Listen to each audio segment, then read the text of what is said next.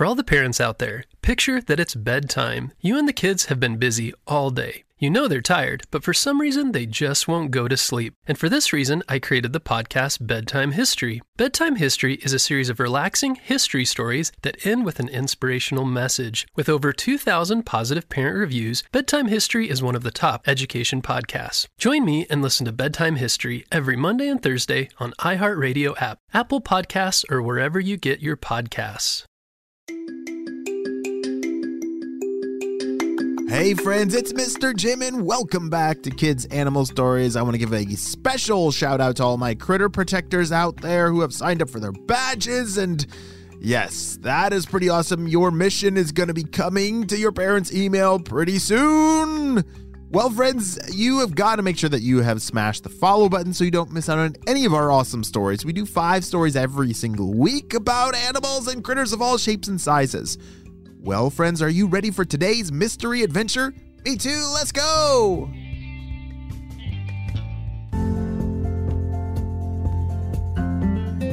If this is your first time listening to a mystery adventure, make sure that you pay very close attention to all the clues. I'm going to tell you a story about a critter, and it's going to be your job to figure out what species of critter that this is. There's nothing to do. Hansa thought to herself. She had been cooped up in her family's air bubble nest with the rest of her siblings for what seemed like an eternity. I've got to get out of here and stretch my fins and my tail. I cannot stay in here forever. I need open water. Is open water even a thing? Like, why are we just cooped up in this air bubble nest all the time? Hansa got up and swam past Nan, Sam, Cam, Pam, and dozens of her other siblings. She had a lot of siblings, a very big family. Can you imagine? What if you had 45 brothers and sisters? Holy smokes, that would be a very noisy dinner table. Can you imagine passing down a bowl of food to 45 other people? That would need to be a very large bowl, like the largest bowl I've ever seen. I love swimming, Hansa said to herself. I'm even getting faster now. My fins are long and wavy, but I'm starting to figure it out. She had just begun to swim a couple weeks before, back when there was a rain. But ever since the drought, they had to stay together in their air bubble nest. But she was really missing exploring the world that she was in. Where do you think you're going, Hansa? Her dad said.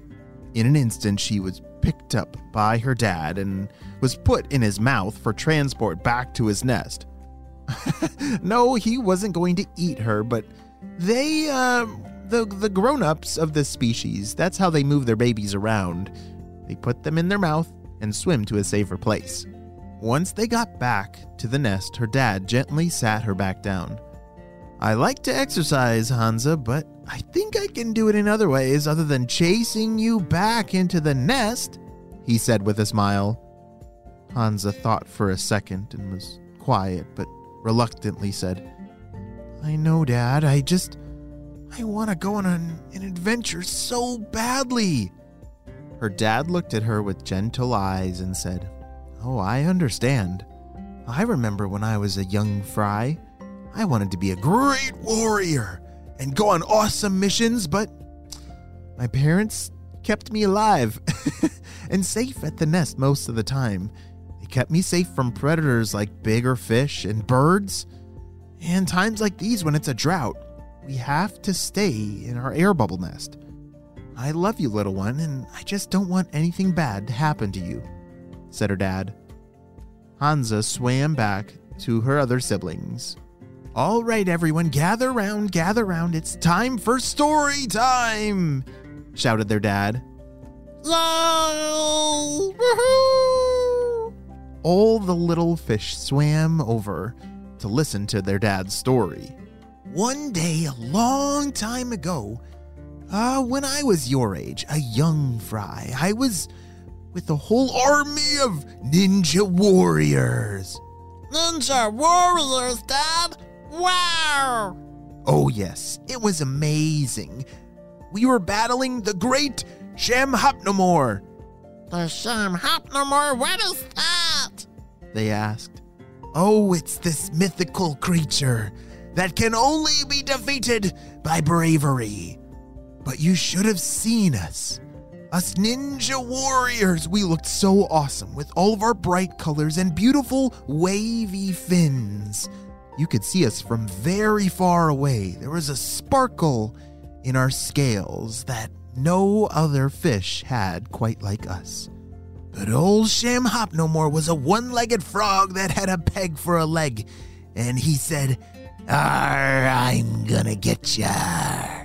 He wanted nothing more than to capture the ninja army, all of us fries, and eat us for lunch.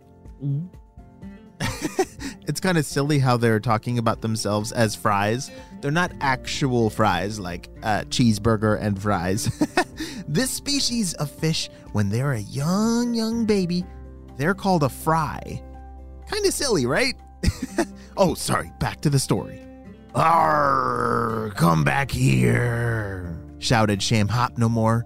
And I wasn't afraid, and I knew that I had to karate chop the lily pad that he was sitting on, and so I swam down deep and whatcha! With my fin went straight through the lily pad stem, and Shamhopnomore was never seen again. Ah, tell it again, chanted all of the little fries. Oh, maybe later, her dad said. But just then, they all realized that the water around them was going down much quicker than normal. Their swimming area was getting smaller and smaller. They were going to run out of water soon, which means they wouldn't be able to breathe. What in the world are they going to do? How are they going to work together as a family to survive this? I'm pretty sure that fish need water, right? Well, maybe some have special skills, but we're going to have to wait and see what happens on the next episode of Kids Animal Stories.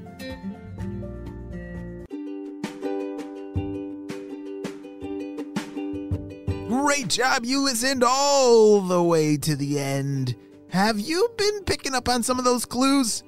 There's not been many of them. Hansa, remember, she has very wavy fins. They have beautiful, bright, shiny colors.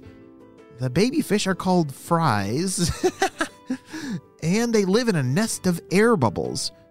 That's very strange. I'm not quite sure yet. I'm going to keep thinking, and you should too. Well, friends, you have a super duper day, and I will see you on our next adventure. Bye!